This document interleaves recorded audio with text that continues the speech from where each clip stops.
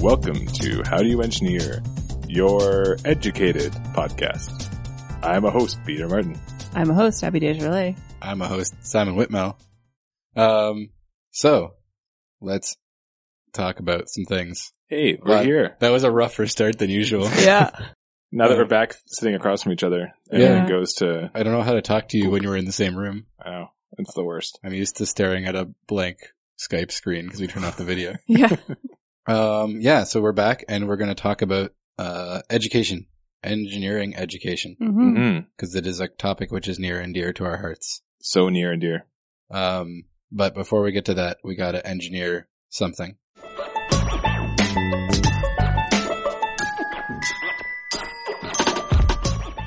Abby wanted to do what? I wanted to do a better alarm clock. Do you have a problem with your existing alarm clock? Do you have an alarm clock? Yeah, who owns our alarm clocks anymore? Well, like not a clock, an alarm, something to wake me up. Better system for waking me up in the morning. Okay. What's the problem with your current system? My system's probably a little different than other people in that, I like to wake up gradually, so I have no problem getting up, but most alarm clocks don't address that. But I know a lot of people have trouble actually getting up out of bed once the alarm clock goes off, and that really bothers them. Like, you're saying you wake up gradually, like you want one of those systems that like really slowly turns the lights on? So it gets something like brighter? that, and gets like the birds chirping and then happiness. I hate birds chirping. Okay, well, I'm not. You guys want to hear terrible. my alarm? Maybe. I guess. Here we go. Is it awesome? They're definitely going to be able to hear. I want to see how long this goes on for before you guys get mad. No, it's a very slow, like, piano solo that we will definitely cut and post. I did that with trying to like make that, like simulate that, like a kind of slow wake up with like a really nice peaceful piano song that I actually really like, and now I cannot hear it. Like I can't listen to it. It pisses me off. Oh, yeah, it's true. Pretty much any noise that you use to wake you up, you will inevitably hate that sound. And also it totally trips you out when you hear it in other times. Like I always used to use songs I really like, and then if those songs come on Spotify or something, it just blows my mind. I'm just like, wait, where am I? What? Hold on. Am I asleep? What's happening? That's something to be said for like the classic, like, alarm That's clock. True. I mean, it's abrupt. You're not going to get your like gentle awake with like the klaxon alarm. And you won't hear it otherwise unless you're getting run over by a truck that's backing up. Yeah. No, okay, so you want maybe not noises then. Like there is the like slowly brightening lights. Yeah, I don't know if that's necessarily enough for me though. Well, it depends. Like are they like giant spotlights pointed at your face? Maybe. And they start off really like dim, but eventually you like wake up because you're like sweating because the lights are on so bright. I don't know where giant like spotlights would fit into the aesthetic of my bedroom. Yeah, that would be kind of weird. What if you just get like your partner to wake you up at a certain time? And they have to have their own alarm clock, which doesn't necessarily have to be as gradual and slow and calming as yours. But what if he has trouble actually getting awake from the sound of his alarm clock? That's Yeah. the point. We have to address two problems. We have to solve the first problem, which is waking up your partner. Okay. And then he can wake you up nicely and gradually with... Well, okay. Because there used to be, like in Victorian times, there used to be a guy whose name was hilariously a knocker up. And he was a guy who walked around this like town and he had a big stick and he would hit on your windows with the stick to wake you up at a specific time.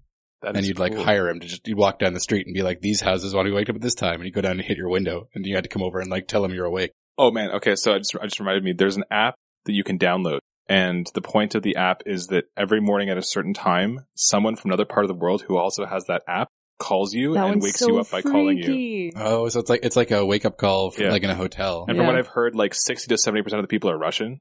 So it's like this 85-year-old old Russian lady who's just like, good morning. Do the people making the call get paid? Is it like this? No, is it's like just everyone inter-uses the app. And that's a word I'm inventing today. Inter-uses? Yes. Yep. Okay. So I guess that's cool because it would mean that then if you don't wake up and respond, does it like know and somebody else calls you later or? I don't know. I wasn't sure about. Because I would kind of build in the whole thing with like, like the puzzle alarm clocks that you have to be awake enough to like do something complex in order to get the sound to go away. Yeah. Or the ones that like roll off your bedside table and go flying across the room. You have to go find them and stuff like that. Yeah. Although I knew a guy in undergrad who before an exam one time, he set up his alarm clock underneath his bed and he woke up like 2 hours later having crawled under the bed, unplugged it, got back into bed and fallen back asleep. Yeah. So, I mean, that doesn't always work. Oh man. My friend had the same problem. Yeah. He used to get more and more complex systems and none of them would work. He would just turn them off and go back to sleep. You just like have to cover the floor in like caltrops so you're like actually physically lame. Like he would literally have his alarm across the room and he would have to get up, leave bed, walk across the room, turn it off, and he would still wake up in bed.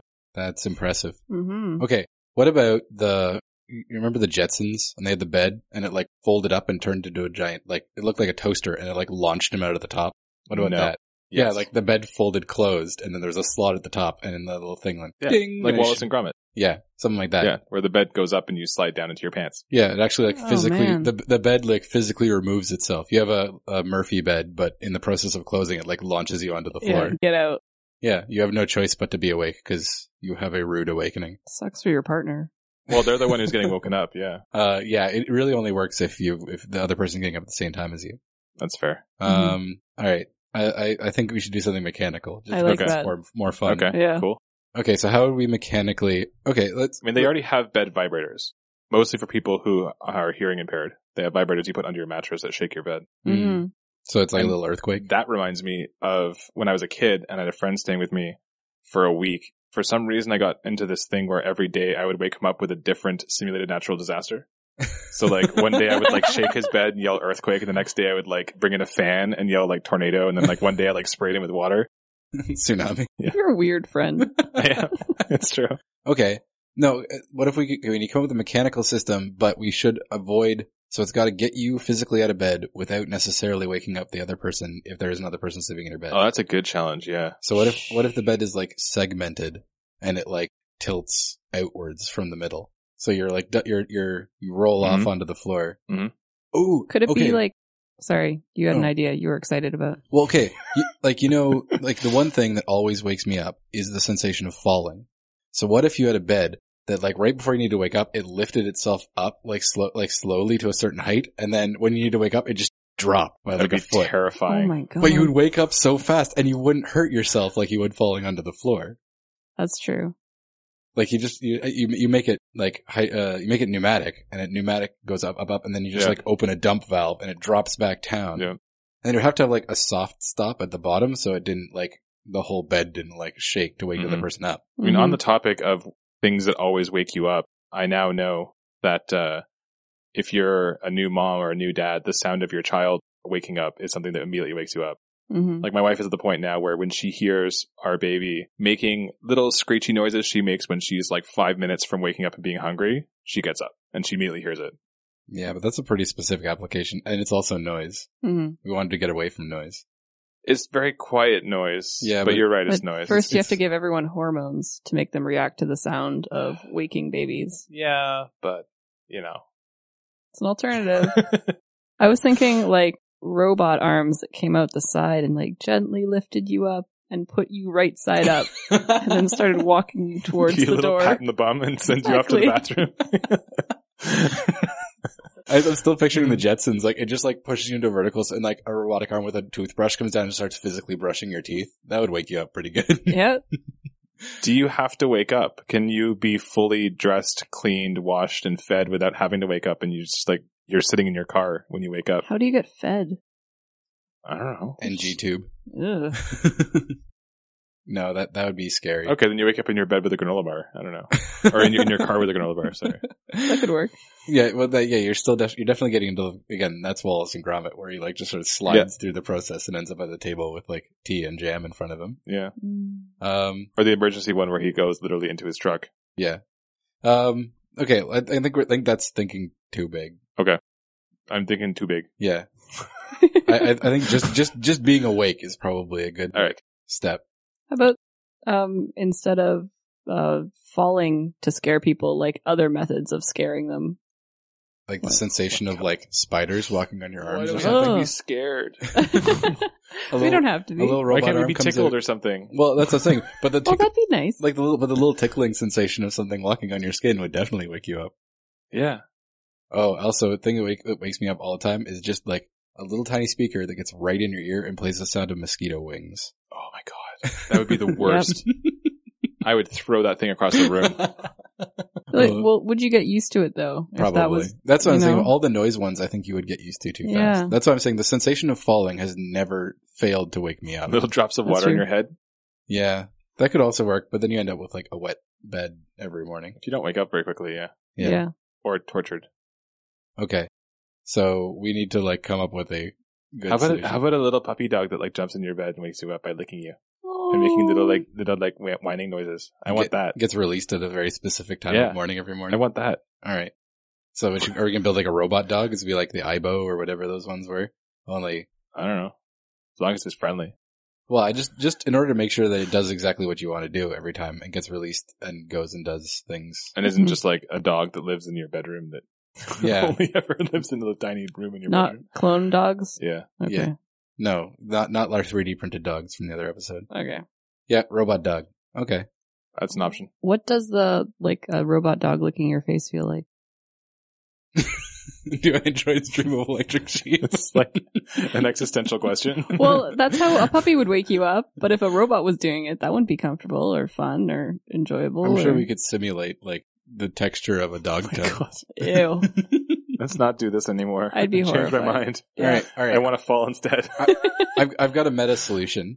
I think I liked your thing about the natural disasters. We take all of these things, like a thing that tickles you, and a thing that gives you like makes a little like annoying noise in your ear, and then like the falling bed, and like maybe something in your bed that like tilts it to like just enough of an angle that you like roll towards the edge, but then it stops, like it tilts the other way, so you stop before you fall out of bed. Mm-hmm. But it switches it up every morning, so you can't get used to any one particular that's thing. Good. So I have one last one, which is I once designed a system where you had servo motors attached to your window blinds, and at a certain time of the morning when you wanted to wake up, your blinds would slowly rise. So it's like the sun is rising inside your room. And if it's dark out or it's overcast or it's wintertime or whatever, the dimmer switch in your lights would do the same thing. Yeah. So I think like that comes back to the like slowly increasing light, and you could totally fit that into one or all of these systems. Mm-hmm. Cause like the whole thing with the increasing light is that it tells your body to prepare to be awoken. Right. It wouldn't necessarily have to be the thing that wakes you up. So you could have it do that and then also add this thing at the end that like shakes you around or does something a little more dramatic. Mm-hmm. But if you're awake before then, you can get out of bed and turn it off. Mm-hmm. Or you can just tell it like snooze. Like Yeah. it's much more modernistic if we have like a voice activated system like an Amazon Echo or something. Yep. Hey bed. Oh, okay bed. Do not wake me up for another 5 minutes. The Echo does that. Yeah. The Echo has a built-in alarm and you can be like, alarm off, and it will turn itself off. Man, what does that thing do? I don't know. All right. I just don't think voice commands would be, again, too good for your partner, though. Snooze, 10 minutes. Shut up! Honestly. All right. No, I think the meta solution is good because it means that you could then like buy modules that do different kinds of things. Ooh. Like you can make it modular. You have your bed and you could like attach like I want falls, I want rolls, I want like wind in my face. Like these are all the various like modules you can install, and different ones will come out at different times. Mm-hmm. You have like theme packs. You have the natural disasters theme pack. You can have like the like fear theme pack with like spiders and like all sorts of stuff. And then if you connected to the internet, you could have like events for specific things. So like there could be like a Christmas themed like wake up event for Christmas morning. Santa noises on the roof. Yeah, exactly. Like thumping and stuff. Like Halloween, the morning of Halloween, like a real like spooky voice like wakes you up in a spooky way. Ugh. Well, I was gonna go with like Christmas Carol, but yeah. No, you'd sign up for something like that. Like, yeah, but by choice, I guess. Yeah, exactly. I think that'd be so cool. And then, yeah, it would allow you to then like download new things. You could create like a marketplace of like, here's an idea, a way you can use these modules with a new, like this new setup in order to wake yourself up in a new way. Yeah. I like it. And I like that idea. It avoids it. I think because that's the big issue with all of these is like you might get used to it and learn to sleep through it. Mm-hmm. And that this is at least it mixes it up enough that it would work most of the time. Mm-hmm. Cool. Right. Cool. Job done. I like it. Go team. All right. So now that we're out of our brain engineering, as we're calling it, the engineering thing at the beginning, let's talk about the big news. We have a new segment. Yeah. Segment is getting paid. Yay. we got a sponsor. Yeah. We have money. Well, or we have less negative money in our We're slowly recouping the money we spent on this podcast. Our already. velocity has changed. Yes. So yeah, we this week we're being sponsored by Quanser Incorporated, which is a company that specializes in engineering education tools.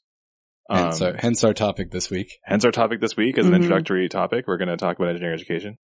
And so as a kind of a byproduct of our sponsorship, what we're going to do is every week talk about something that we learned thanks to Kwanzaa. This will be in future weeks instead of us talking about how we suddenly have a sponsor. Yeah, and we'll probably have some music or something.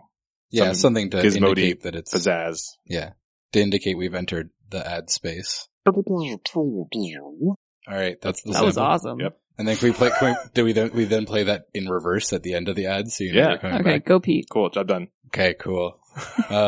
Yeah, so Kwanzaa is giving us some money to mention their name, as is the, I don't know, the custom. Standard. The custom with ads. That's how sponsorship works. Yeah. But they haven't really given us, they don't have an ad read, so we're just going to talk about things that are cool that are related to the things that Kwanzaa does, because they do some cool stuff. Mm-hmm. So, for example, this is only cool to me, probably, but this week I was reading about control systems and how you design control systems along the lines of our PID episode from a while ago. And I learned, probably relearned, but it's been a while, so I'll just say I learned it for the first time, that if you identify dominant poles in a system and you want to design a controller, then really all you have to do is move those dominant poles to a point where you get the response that you want, and then take the rest of the poles and move them further away from the imaginary axis. You're welcome. So if you wanted to know what actually is a real axis, but anyway, go on. You just confused everyone. It made perfect sense until you said that. I'll cut that out. No, and you have to leave it in. So yeah, things like that. Those are the kinds of things you could learn with the stuff that Kwanzaa sells. Mm-hmm. Anyone else have something they learned this week, or is it just me? I think we'll hold do up. one a week. Okay. We got several weeks of this coming up. So. Now that everyone's confused, we'll move on. Yeah. No, we're not expecting people to necessarily understand what we've learned, but it is a thing that you'll learn. And thanks, Kwanzaa. Yay! If you're a dean of engineering, check them out. If you're people who will hold the purse strings at a university, they want to hear from you. Yeah. All right. So on to the more general topic of engineering education then. Sure. This is engineering education from the point of view of, we mentioned this a little bit in our episode on inspiring the future engineers. Mm-hmm. Yeah, exactly. So we're sort of, I think the theme of this is going to be what's wrong with engineering education now. Mm-hmm. Or at least some of the things that are wrong with it. Yeah, as people who work in the field of engineering education, what are we trying to accomplish? Mm-hmm. What are the problems that are out there that we're trying to solve? Yeah. So before we get too far into it, we're going to define a couple, like outside of the bounds things we're going to talk about later. Yeah. Because we want to talk at some point about women in engineering. Yeah. But I think that's going to be a topic in and of itself. Mm-hmm. And then engineering silos and engineering disciplines and the issues with that are going to be also another thing we're going to talk about at some point in the future. So those are outside of, this is more in the classroom and the transition into the classroom for university. And also as a methodology for teaching engineering in a little while, very soon actually, we're going to talk about branching out of the traditional engineering classroom and teaching people engineering in other fields and in other scenarios like hackathons and stuff like that. Yeah. Mm-hmm. So that's also outside the scope of this discussion? Or is this in? Okay. And that'll be before or after this episode, depending on how things go. I don't remember. Yeah. It'll depend on what this will be either in the past or the future. We do this a lot. Yeah. We call forward or back, depending on when this It'll be in the future. Released. It'll be in the future? It'll be in the future. Okay, good. Was it in the future? Don't do that. It's in the future now, and it will still be in the future by the time this episode gets out. All right. So that all aside, I think we should talk about the transition. One of the issues that we identified was the transition from high school to university. Yeah, that's a good one. Because especially in high school, they really hype up engineering as a discipline through the tech departments and stuff like that. But I'm not sure that they necessarily represent what engineering is in university. No, not at all. That was our big thing was you get to first year and it's all math all the time. Yeah. For a year and a half. Yeah. So, I mean, I can start there. So if we want to start with that problem, which is classically called the math problem. It's the only math problem? No, it's called the math problem, literally. Called by whom? People in engineering education. Oh, okay. Yeah. Part of the issue is that, to me at least, branching from high school to university is very difficult. People come from different schools, from different places with different levels of experience and, have no idea what engineering actually is. This is a problem that I actually at one point was thinking about starting a company to solve, where people coming into university, even nowadays in engineering, don't know what engineers do. They don't know what they're getting into. They don't know what is going to happen when they get to engineering. They think what they're going to do is learn how to build robots and quadrotors and fly rocket ships and all sorts of fun stuff that they see on Mythbusters and other shows that make it seem like it's the coolest thing. And then they hit first year and it's basically a year and a half of math. Mm-hmm. And that is not what they signed up for. Let's be honest. Engineering is the coolest thing, but you do have to get through a year and a half of math before you get to the cool part. Yeah. And so at that point, the problem is that after first year, a lot of people drop out because they didn't sign on for that. They signed on for cool, sexy, fun stuff. And, which, I know. Yeah, no, it's true. And I mean, and I think that's probably, that affects all the engineering disciplines, but it has, I think it has an especially big effect on disciplines where you're getting into like doing physics analysis and stuff. So they think that you need to get through, at least traditionally, the idea is that you need to get through like calculus 1, calculus 2, ODEs and PDEs, like ordinary and partial differential equations, before you really get into doing real analysis. Mm-hmm. Yeah.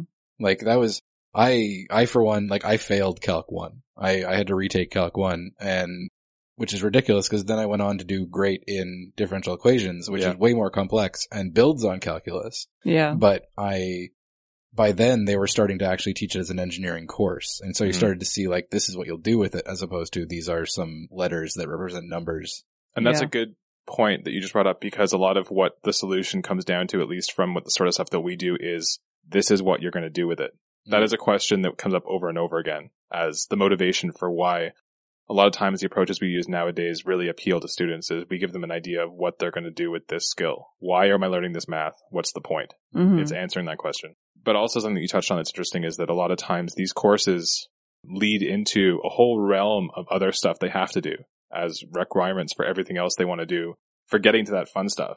Yeah. And because the requirements, this happened to my roommate when I was in first year. He failed one course in the second semester of first year, which was systems. And because he failed that course, he had to redo that course when it was offered the following fall. So in the meantime, he did a bunch of other courses that weren't requirements. But by the time he got around to doing it again, he had nothing else to take because everything relied on having finished that course first. Mm-hmm. And then he was so far behind, he just dropped out. They bottlenecked the prerequisites. They bottlenecked the whole program on one course. That seems unnecessary. Yeah. And I mean, it was a useful course, but I don't think you had to bottleneck the entire program on it. Yeah. Well, I guess, okay, so that's where we'll touch on, but we won't get into too far, like the silos between departments as well, is that if you had more lateral movement around and the ability to take courses from different disciplines and to move around to avoid bottlenecks like that, then it might make it easier for people to find a path that works for them. And I mean, part of that is also that you have to be practical to a certain extent too, where there's a lot of stuff that'd be great if you could do, but it just isn't feasible. Like if you wanted to have departments all work together in one big happy family, it doesn't work like that at universities. No. If you want to have, for instance, a great idea that we've had in the past where it's like, okay, cool, let's start first year, students come in and they get this really exciting project. Like you guys are going to build an autonomous car. And then for the next couple of years, they work their way through everything they need to know to build an autonomous car. So they start with all of the math, but the math is based on autonomous car math. And then they start building up like, how are we going to do the control? Okay, we have to do this and this and this and this and this. And basically every course is centered on a problem that exists in that grand challenge they have. You can't do that either. No.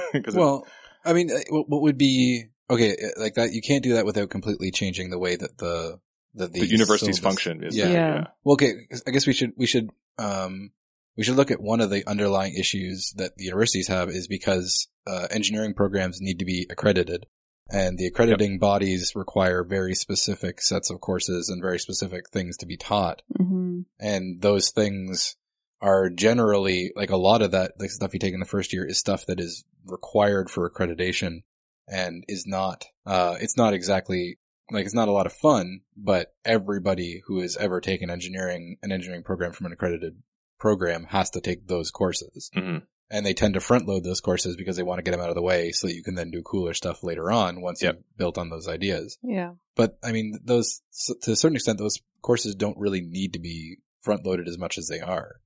Yeah, no, that's true.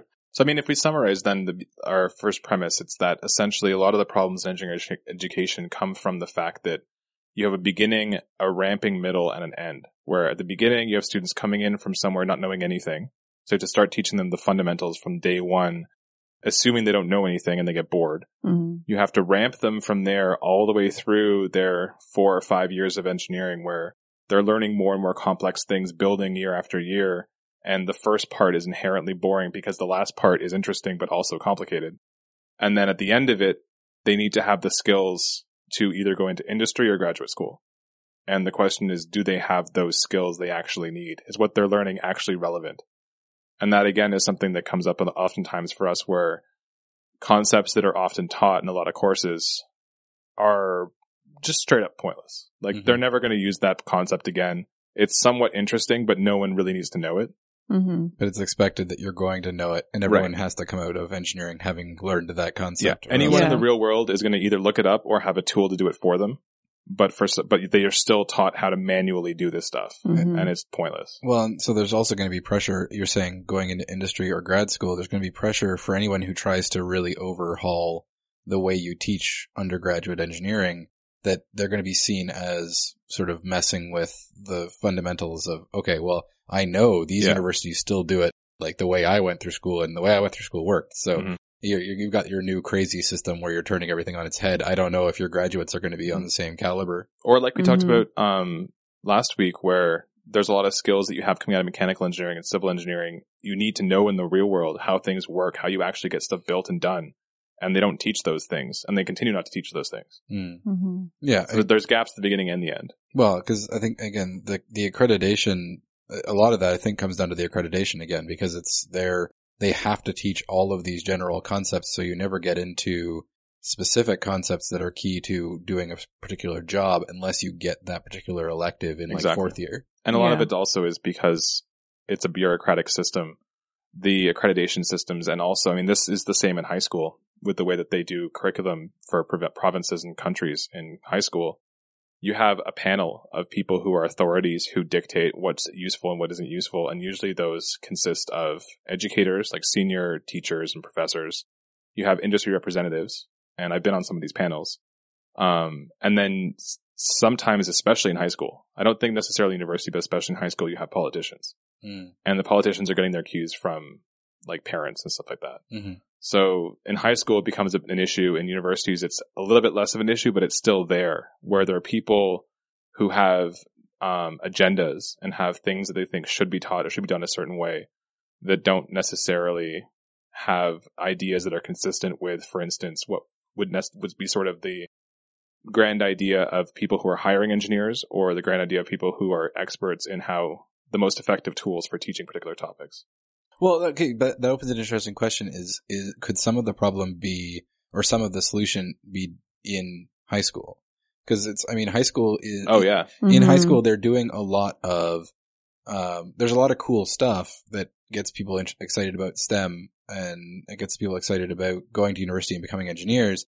But it's not really built into the curriculum. It's not in the classroom. It's things that are happening outside of the classroom. The bonus stuff. Yeah. I have, as you can tell, I have a lot of gripes on many things. And one of them is that in high school, you get math straight up called math. You get science called science. You get technology called technology. You don't get engineering. Yeah. It's not taught as a course. It's amalgamated into a bunch of other stuff. Yeah. Which makes it inherently confusing. Well, and if you could have an engineering math geared towards engineering, or at least like tie in math and things like that, a more of a sense of where you're going with that. Yeah. Or you start teaching the core principles of engineering, like good design paradigms and stuff like that bleed through all the different aspects of engineering. And then there are probably places where that happens. I mean, you were talking about the big project and everything happens every year around, like the things you learn are related to that project. There is like an education paradigm whose name I forget, but I've been told about it. That where you have a whole school, and the school is built around, you have a cohort each grade, and each grade's cohort has a project, and everything you do is geared towards that project. And that project follows you through from like grade 2 all the way to grade like 12. Yeah. And you're constantly working, the things you learn have to do with that. Yeah. And like technical schools and like polytechnic high schools and stuff like that, I'm sure they have more closely industrially relevant courses that you take on. And the sort of stuff that I did in high school that no one else did, like electronics and automotive and stuff like that. Mm-hmm. Mm-hmm. Well, that's another thing that's interesting. I found in undergrad that there was a great dearth of lab, like hands-on experiences. We went through entire courses that were like, we did an entire chemistry course without ever like touching any kind of equipment. And like that gave me absolutely no reason to want to continue taking chemistry. I have taught graduate level control systems courses and had 8 out of 10 students never implementing a control system in the real world ever. Mm-hmm. So these are students who are in graduate level controls. They're studying controls as a master's or a PhD. They have never implemented a controller other than in the simulation.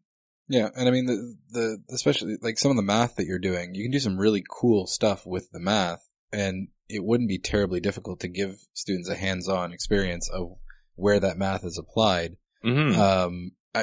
I say it wouldn't be terribly difficult. The reason it's not, you don't have all these labs is because labs, like, they take extra manpower to operate and they're really expensive to maintain.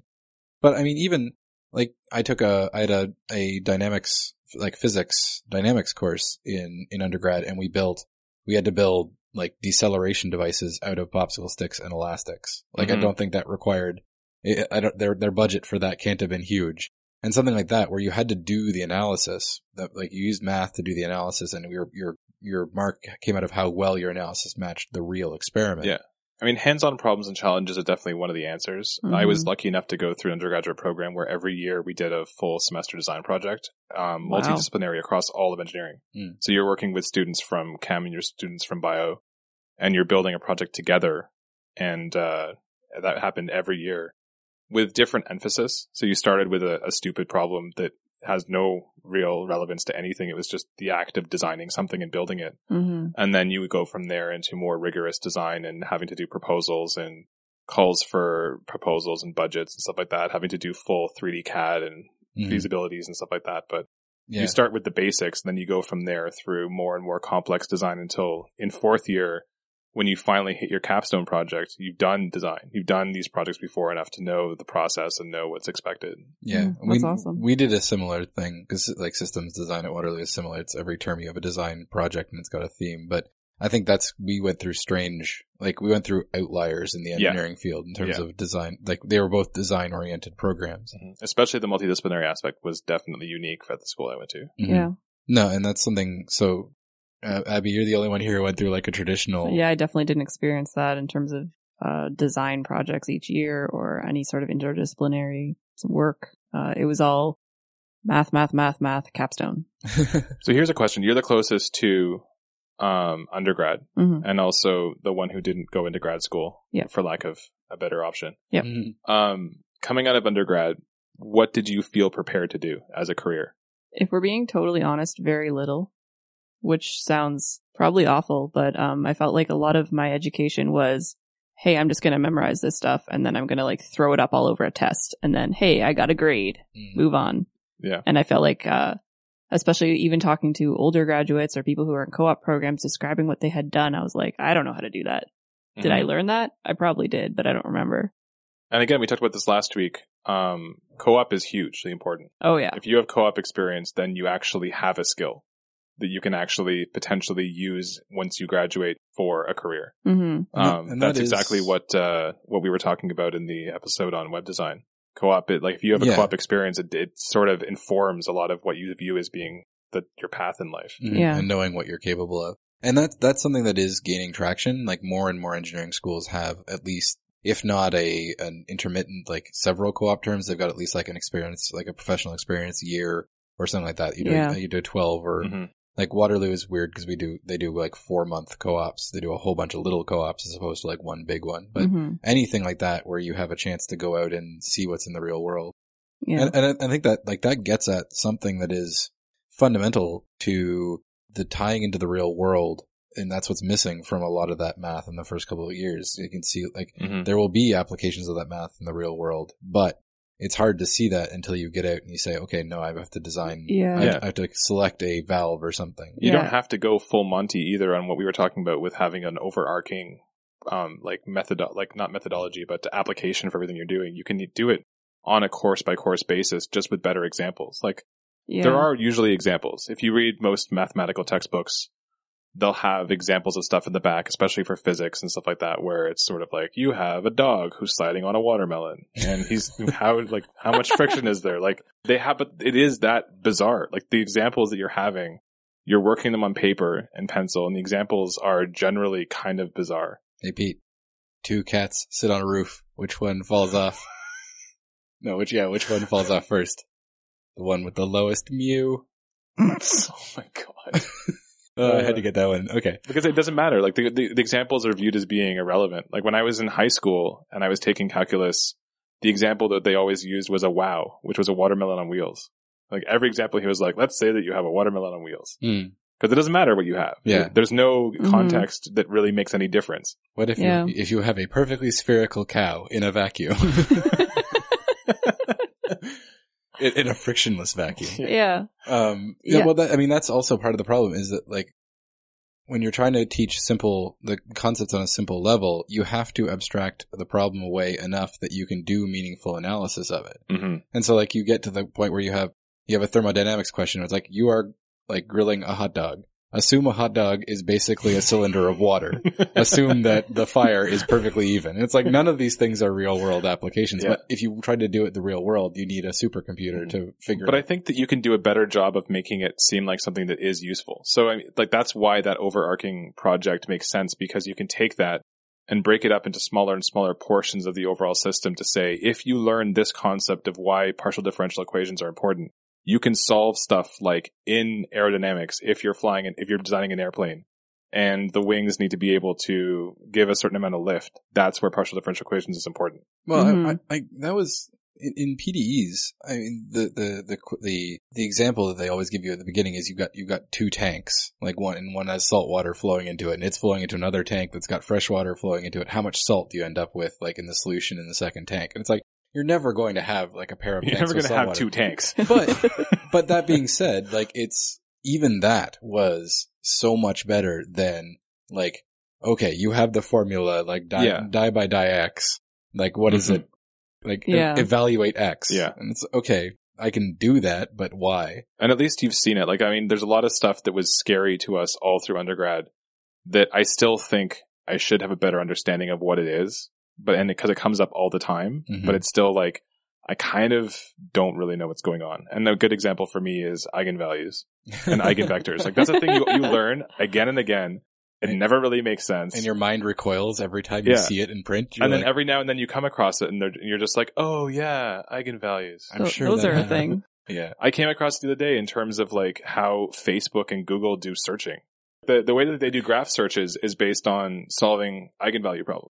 Oh man. Weird. I do remember that eigenvalues and eigenvectors were important for something, but I don't even remember where yet. And it always comes up. It comes up in controls. It comes up in a lot of stuff, but it's, again, like, it's presented, like you said, in such a theoretical way with just a bunch of mathematical problems that you never understand what it's used for or why it's useful or what the point is. It just becomes a scary thing that makes no sense. Mm-hmm. Yeah. I mean, so that's an interesting point as well, because one of the things that a lot of people don't like about things like fluid dynamics or thermo is that they hand wave away a lot of things in the background that don't matter for practical applications. And I almost wish that was done more often.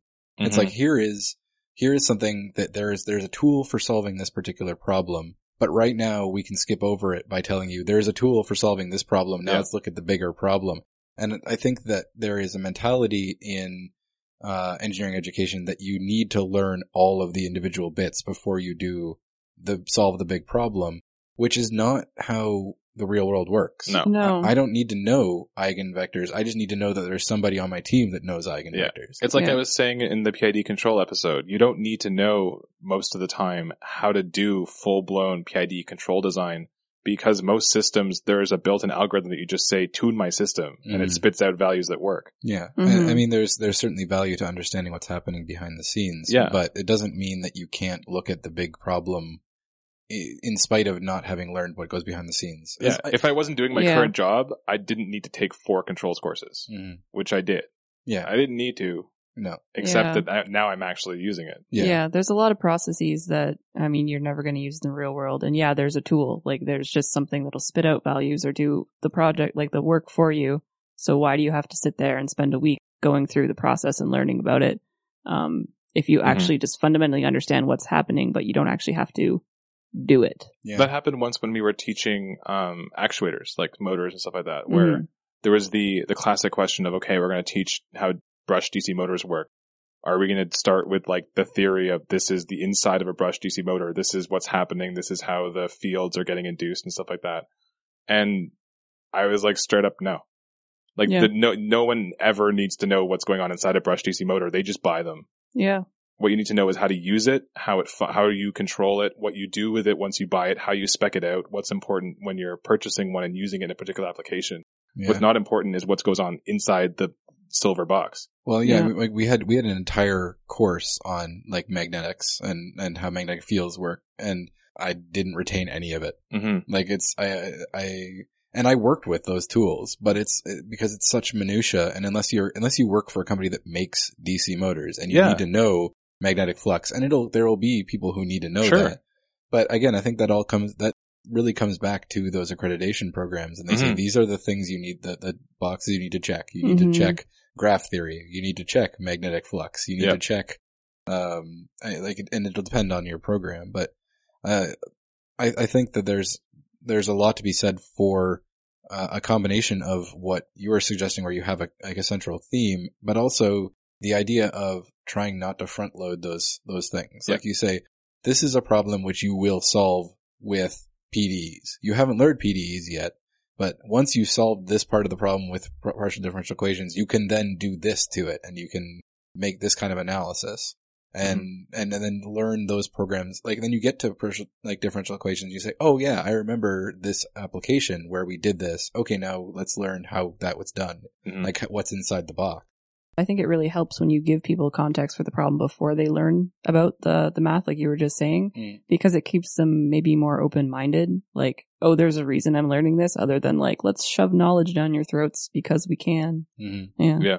And being like coming up with more interesting examples for things that you can do with it that are not. I mean, there's always the traditional example for everything, and it gets reused because, hey, it's new students, we don't need a new example. But I think that's maybe the wrong way to look at it. You should always be looking for new ways, and ways that are, like you were talking about the electric car as a concept that you could focus on, coming up with ways that are topics that are important to the students coming in right now in terms of things that they want to do and things that they're interested in. Yeah, examples they actually care about. I mean, it's going to, that's putting a lot of load on professors and things like that, but there is something to be said there for professors to work closer to the way that like high school teachers do, where they are creating a lot of material and sharing it around and coming up with examples that other people can use. So it's not just like, okay, I need to come up with a new course plan every year.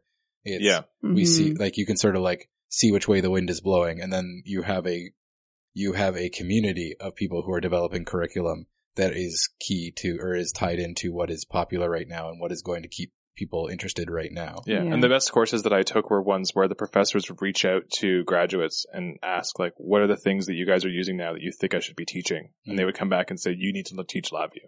And like, okay, I'm going to do a module on LabVIEW. Like this, I'm going to take information from the field, from people who are using these every day, and figure out what are the new and upcoming topics that they need to know how they work and what they're doing and how to piece them together. But that like still isn't happening. Like there's no one in universities teaching how you design 3D VR systems, or how you work with the technology that's up and coming, how you do AI at the level that we're doing AI now with AlphaGo and stuff like that. Like that doesn't exist in undergraduate. Well, I mean, yeah.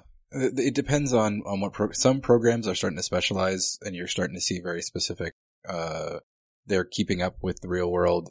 When you're doing things like UX design and things that are hot right now, programs that specialize in that are trying to keep up more with what's in the field, because they want their graduates, because it's such a moving target. And things like, I think a lot of software development like programs and that have to be a lot more agile, because if you graduate a student that only knows how to program in C, then they're going to be kind of screwed once they get out and try to are trying to work. Or it falls away from universities. Like that panel that I was on where they were talking to industry about what's important to teach in these courses, that was for college, like for community college. Because they're the ones who are closest to industry and really care about what the trends are. Something else that I just remembered that I wanted to bring up, it's off topic though, was another idea that we played around with that gets back to your previous comment that you had that was talking about how a lot of the stuff that they're teaching is hyper specific and you'll never come across again. It's never really useful unless you're working in a DC motor factory. Mm-hmm. I was conceptualizing with some people at one point about how you could theoretically in the future dumb down all of engineering or repurpose all of engineering into a system where engineering is a 2-year program that just teaches core engineering skills, things like design, things like physics and mathematics, and probably at that point programming and stuff like that, that it bridges all disciplines of engineering. Mm-hmm. And then you could maybe do like a 1-year specialization after that in your particular subset of engineering that you have an interest in that just has to do with that core engineering group and what is done across all of that broad field. Mm-hmm. And then you go straight into an internship in somebody who does the job you want. So at that point, it's directly like I am now working with a guy who has the job I want to have, learning the skills that he has in that job. Well, I mean, that gets a lot closer to like trades where you learn the basic skills. You do apprenticeship. And you go out and you actually do work. Because the thing is, and this comes up a lot in engineering education, there's been a lot of pendulum swings in how things are taught. At the turn of the 19th century, engineering was in the machine shop. Like if you were doing engineering, you were in the shop building things using lathes and milling machines. That was engineering. Mm-hmm. And after a certain point when there was like a scientific revolution and it became very important, especially around the atomic age and the dawn of that sort of field of hard science, there was a feeling that engineering was not scientific enough. And so it swung in the opposite direction where it became almost completely theoretical and there was almost no difference between traditional theoretical physics and chemistry and engineering. Mm-hmm. And then again, the pendulum started to swing again with transistors and computers where it went back to hands-on practical skills that you needed to do things like computing and stuff like that. And it's sort of, to a certain extent nowadays, peaking a little bit in terms of, once again, we've gone towards theory, where there's a lot of theoretical applications, a lot of sort of things that have been taught for years, and there's a lot of inertia there in that pendulum for how we think engineering should be done. And it's more and more no longer relevant to what engineers do. Well, I guess, can we, to take a different tack, one of the things that like everybody, it's kind of cliche at this point, but everyone that you talk to who goes through engineering seems to be of the opinion that one of the key skills that you learn in engineering is how to learn new things quickly, like on the spot. Mm-hmm. And to like, is the basic understanding that you have that you need to, in order to pick up new concepts and new applications really quickly. Yeah. So I'm wondering if that could be the tack that you could take where you focus on, yeah, we are doing a calculus course, and yes, it is dry. It doesn't have very specific, but part of one of the skills that you need to develop is the ability to internalize abstractions of concepts and to internalize these tools, because this is the kind of tool that you're going to need. It may not be calculus. It may be vector mathematics. It may be linear algebra, but the ability to take a specific problem like game theory and then abstract it to the point where it's just a spreadsheet. And that spreadsheet has mathematical meaning, but that is a skill. And it's not really a skill that we ever acknowledge. We don't that is one of the skills you develop.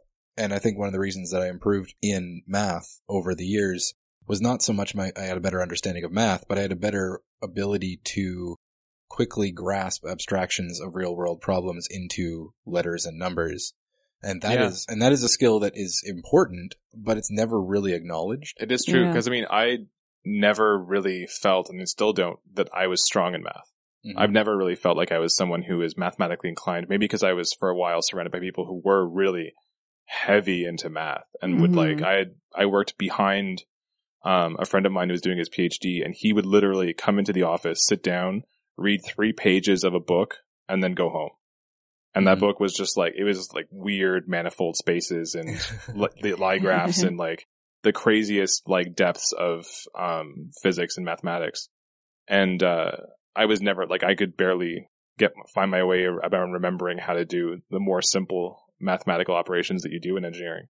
But you're right. I think a lot of that comes down to the fact that when you get to the point that you get to in engineering education where you've gone through 6 or 7 math courses and you've internalized all of those skills to the point where you don't feel like it's math anymore. It's just sort of, like you said, describing things using letters and numbers, but it's so ingrained that it doesn't seem hard to the point where you think that you don't know what you're doing anymore. Yeah. That, you're right. Like, that's a skill that you pick up just by being exposed to it. And like one of the, like a course that I took an algorithms course in undergrad. And one of the things I took away from that was like one of the most helpful was they ran the course as, you're going to program in this course and you're going to program in Java, but we're not teaching you Java. You're going to teach yourself Java and then you're going to answer the questions in Java. And it was a pain. Like, everyone hated it. But it was also like that. I think the skills that I picked up there in having to figure out how I was going to program in Java while I was also learning what I was doing with the programming was invaluable in a way that even the understanding of the algorithms that I was doing was not. Yeah. Like, I think that skill was, and I don't know whether you can focus on that, but if we can like a way to build those experiences and come up with those core competencies that are not like, can you take the integral of something, but it's, can you understand how an integral relates to the real world? So here's a summary then that sort of brings some of this together. A lot of what happens now in universities, which are these skills we're talking about, they do give you the core tools and competencies that you need to be able to understand generally how the discipline works. So in programming, you don't learn languages, you learn how to learn languages. In math, you don't learn like hard math, you learn how to understand math instinctively. And I'm sure the same applies to civil and electrical and mechanical engineering, where you're picking up broad skills that help you understand how these things work. From mechanical, you get instinct. You understand whether or not something will work properly by looking at it without having to test it or figure it out or design it a few hundred times to see how things will fit together. You look at something and you say, this is not going to work. Well, I mean, like, Abby, you're a good example. Both Pete and I came out of programs that are interdisciplinary, and they kind of lend themselves to education and to like thinking outside of the traditional box of engineering. But you went through a pretty traditional program, but you ended up in the same sort of place. It's not nearly as clear a path. Like, how do you get, you said it was a co-op thing. Yeah, I mean, that's really the only reason why I ended up in the position that I ended up in. But without that co-op, I probably would have done something way more traditional in terms of electrical. But I mean, like the skills that you applied, like the ability to absorb information and to pick up, like since you've been working, you've picked up a bunch of skills that are completely unrelated to what you did in your undergrad. Yeah, that's true. And you probably wouldn't have been able to before having gone through engineering. Yeah, because engineering kind of teaches you, like, we're going to throw a problem at you and you're not going to know everything you need to know to solve the problem, and that's okay. And in high school, that probably freaked you out, not having all the tools necessary to solve something. But in engineering and then in university, you learn, like, on the spot, like you were saying, like you learn the skill of learning things on your own and quickly. And that is the natural fit of a university. They teach you broad skills because they don't know where you're going to end up. Yeah. Like when you're taking chemical engineering, they don't know if you're going to work in a factory or you're going to work in a petroleum plant, or they have no idea what you're going to do. And so they teach you broad skills that give you the understanding of how that field functions so generally that you can apply that theoretically once you get out into the real world after minimal to probably more extensive amount of training. The problem is that is the missing link, is that once you finish undergrad and you go out into the world, it's the same way as you feel when you finish high school and you go into university. You have a broad understanding of how things work, but you have no idea how to do a job. Yeah. It's a scary thing. That's the scary part, and that's why I think maybe the pendulum needs to swing a little bit more back towards hard skills, where when you finish undergrad, let's say in programming, you know how to learn a language and you know generally how programming works, but if you try to apply for a job where they're like, okay, I want you to design Node.js websites, you're like, what? And so there's that missing link where it's a little bit too floating in the wind when you finish. Well, but the sense that Abby, that you were saying, that they give you the idea that you're going to be faced with a problem and not necessarily given all the skills to solve it is directly opposed by the fact that they seem to be unwilling to allow you to take a course that builds on an idea that you haven't learned yet. That's true. And I mean, that isn't necessarily a problem.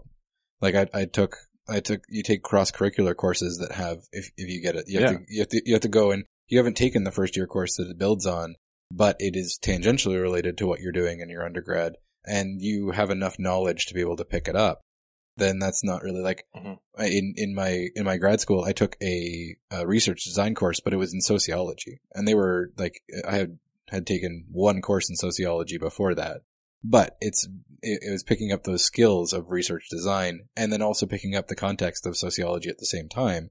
And that wasn't necessarily a problem. It requires a lot more experimentation to figure out what you can and cannot build on, or what you can and cannot sort of gloss over until a later time. And just like co-op, it's those specific experiences that inform what you think you want to do.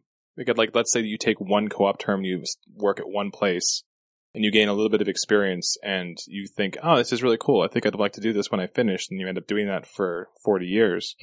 It's sort of like dating. You're always wondering, like, I wonder if something else would have been more interesting. And that's like, I ended up doing a master's degree using NeuroFuzzy because I took one NeuroFuzzy course in 4th year because they happened to offer it, and was like, this is badass. I want to do this some more. And like, it's like what we were talking about with Phil. Like, you get into a situation where you've done one thing and you're like, this is kind of cool. Let's do this some more. Yeah. But unfortunately, that always seems to happen in like the second half of 4th year.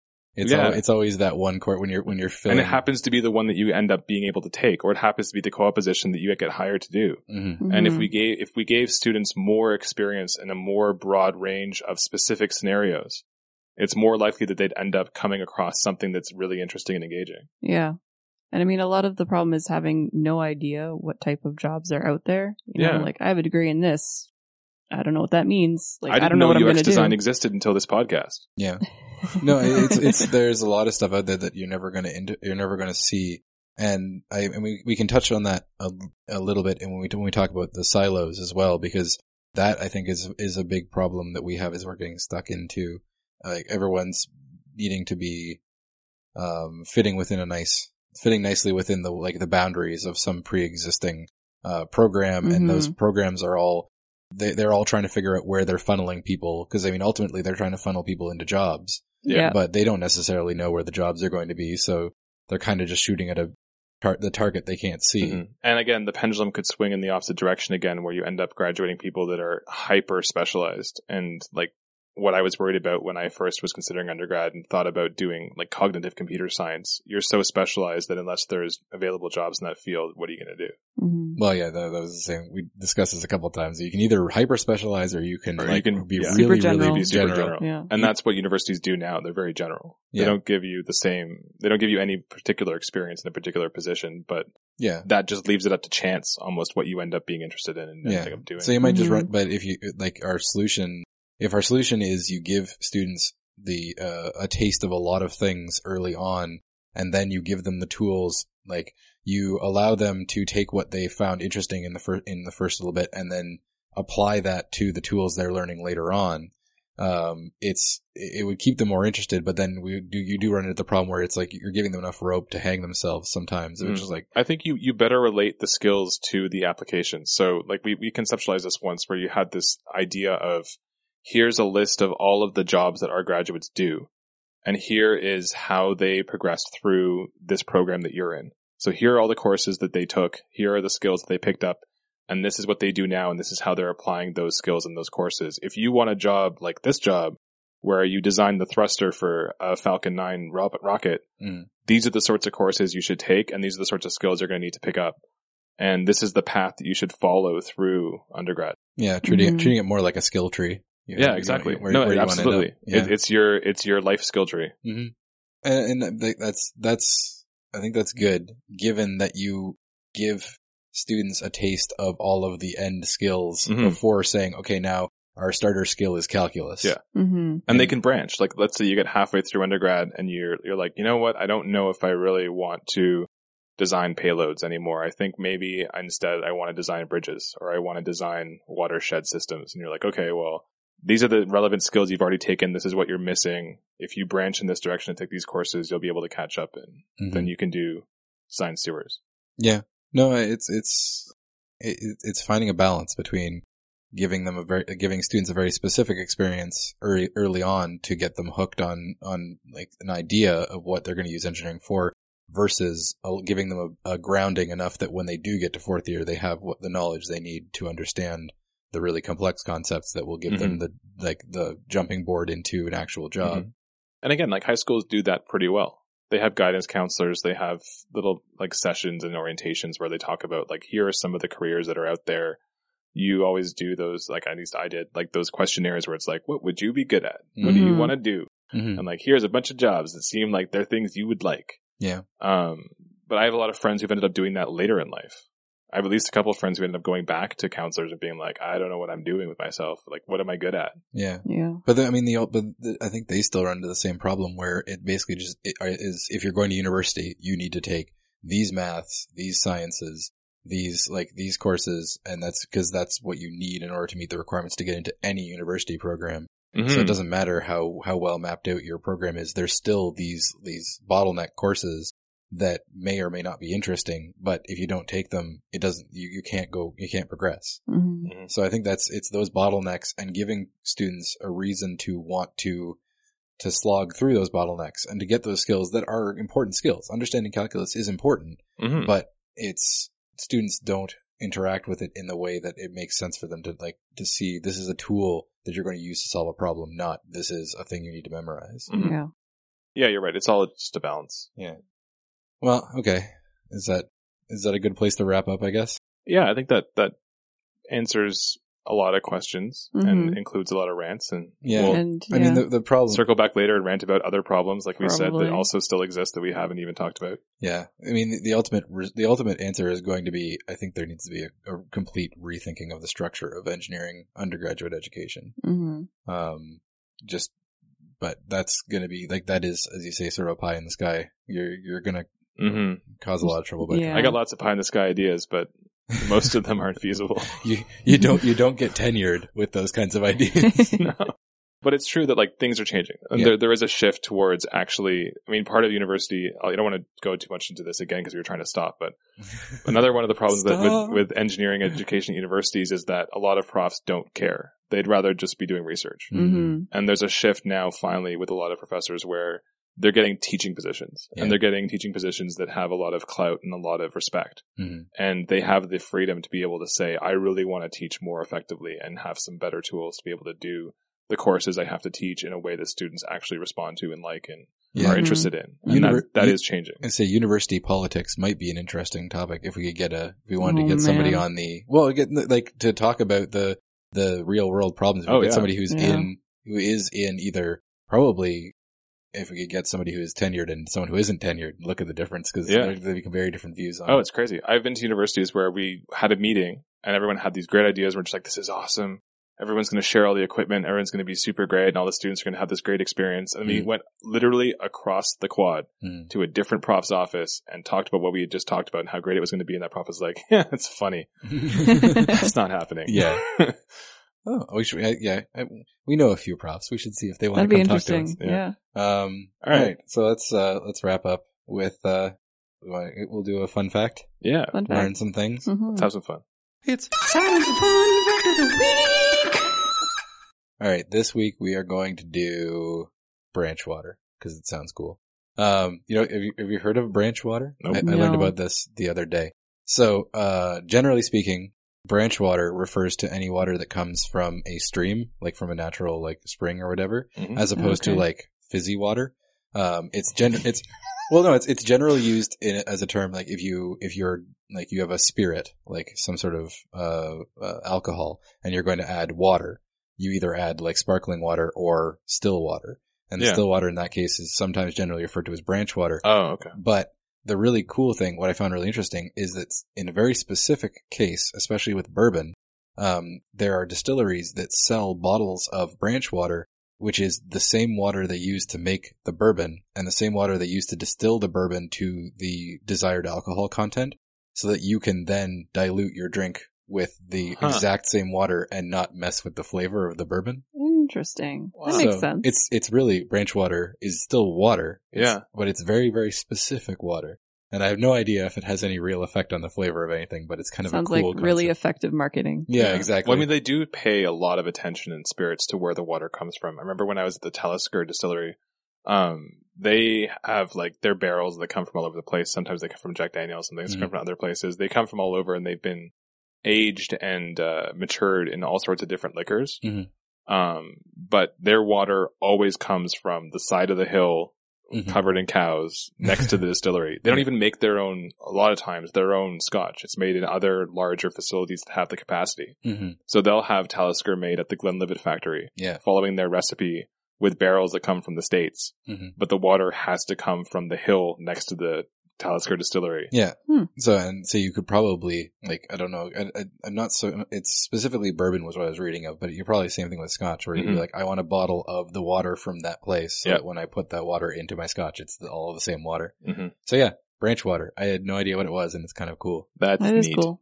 So, alrighty. Yeah. Social medias? Alright. I keep saying them and I keep screwing them up, so someone else should say it. We have a website. We have a website. It's howdoyou.engineer. Yeah. Yeah. And you can talk to us on Twitter at howdoyoueng. Talk to me on Twitter. Yeah, just Pete. Pete's the one who listens to the Twitter. Yeah. And then you can talk to Simon on Reddit. Yeah, we do have a subreddit. Yeah. It's Reddit/r/howdoyouengineer. Or how do you eng? Probably how do you eng. Oh god. You can maybe talk to Simon on Reddit. Maybe. It'll be in the show notes. Next week I'll know for sure. Okay. Well, it's kind of hard. I haven't been all that excited about it since I'm the only one who ever posts to it or ever looks at it. I'll start commenting. It's just me in a dark room just talking to myself about our podcast. This podcast is the bee's knees. It's the cat's pajamas. Well, Andrew came from Reddit. Yeah, that's true. But I was posting to our engineering. He accidentally strayed in once. Yeah. No, that was me. I was pushing the Reddit self-promotion rules by posting to engineering. So yeah, no, that was that was my foray into like the real parts of Reddit. And then we have facebook.com/howdoyoueng. Mm-hmm. Shout outs to, I believe it's Doug, who actually commented this week on our Facebook page. Yeah. First person in like a month. Yay. Yeah. And we told him he should tell us things he wanted to know. Yeah. And he said he would. So thanks for talking to us. We're holding you to that, Doug. The whole world is going to go and look at your comments. So you have to follow up. All right. So yeah, thanks a lot, guys. It was good. We'll do it again. Yeah. Yep. And this was brought to you by Gwanzer. Thanks, Gwanzer.